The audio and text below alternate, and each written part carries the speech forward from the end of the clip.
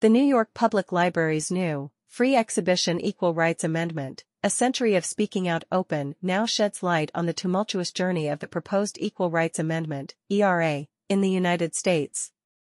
On view in the Rainer Special Collections wing of the Stephen A. Schwarzman Building, this compelling exhibition will take visitors through the struggle for gender equality, offering insights into the challenges, triumphs, and ongoing debates surrounding how equal rights could or should be enforced. The exhibition begins with an exploration of the aftermath of the 19th Amendment's ratification in 1920 and the early efforts of the National Woman's Party in pushing for the ERA. With the rise of modern women's movements in the 1960s and 70s, enthusiasm for the ERA surged thanks to mass protests, political activism, and the efforts of influential lawmakers like Representatives Shirley Chisholm and Martha Griffiths breathed new life into the ERA. Highlights of the exhibition include campaign ephemera and audio of a speech by Shirley Chisholm supporting the ERA, early 20th century periodicals devoted to the passage of the ERA, photographs from the Women's Strike for Equality on August 26, 1970, pamphlets highlighting the tradition of progressive religious activism in support of the ERA, and the Phyllis Schlafly Report newsletter and pamphlets from Save Our Children Incorporated and Concern Women for America that presage the ideological battles that continue to the present time. In August 1920, the movement for women's equality in the United States won a major victory with the ratification of the 19th Amendment, granting women the right to vote.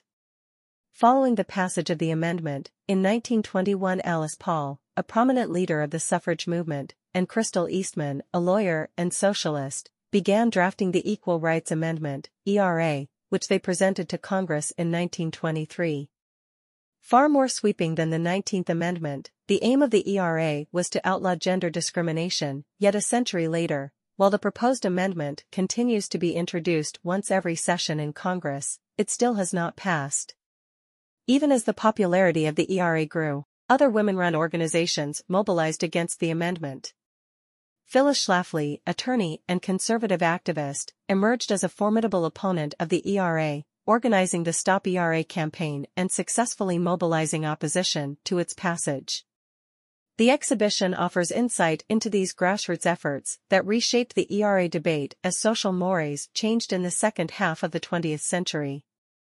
Support for the New York Public Library's exhibitions program has been provided by Celeste Bardis, Sue and Edgar Wachenheim III, Monaz Isbahani Bardis and Adam Bardis Exhibitions Fund, Jonathan Altman, and Miriam and Eirik D. Wallach. About the New York Public Library.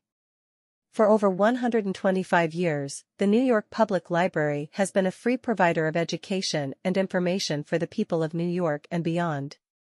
With over 90 locations, including research and branch libraries, throughout the Bronx, Manhattan, and Staten Island, the library offers free materials, computer access, classes, exhibitions, programming and more to everyone from toddlers to scholars. The New York Public Library receives approximately 16 million visits through its doors annually and millions more around the globe who use its resources at nypl.org.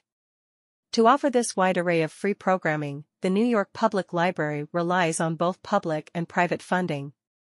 Learn more about how to support the library, nypl.org/support.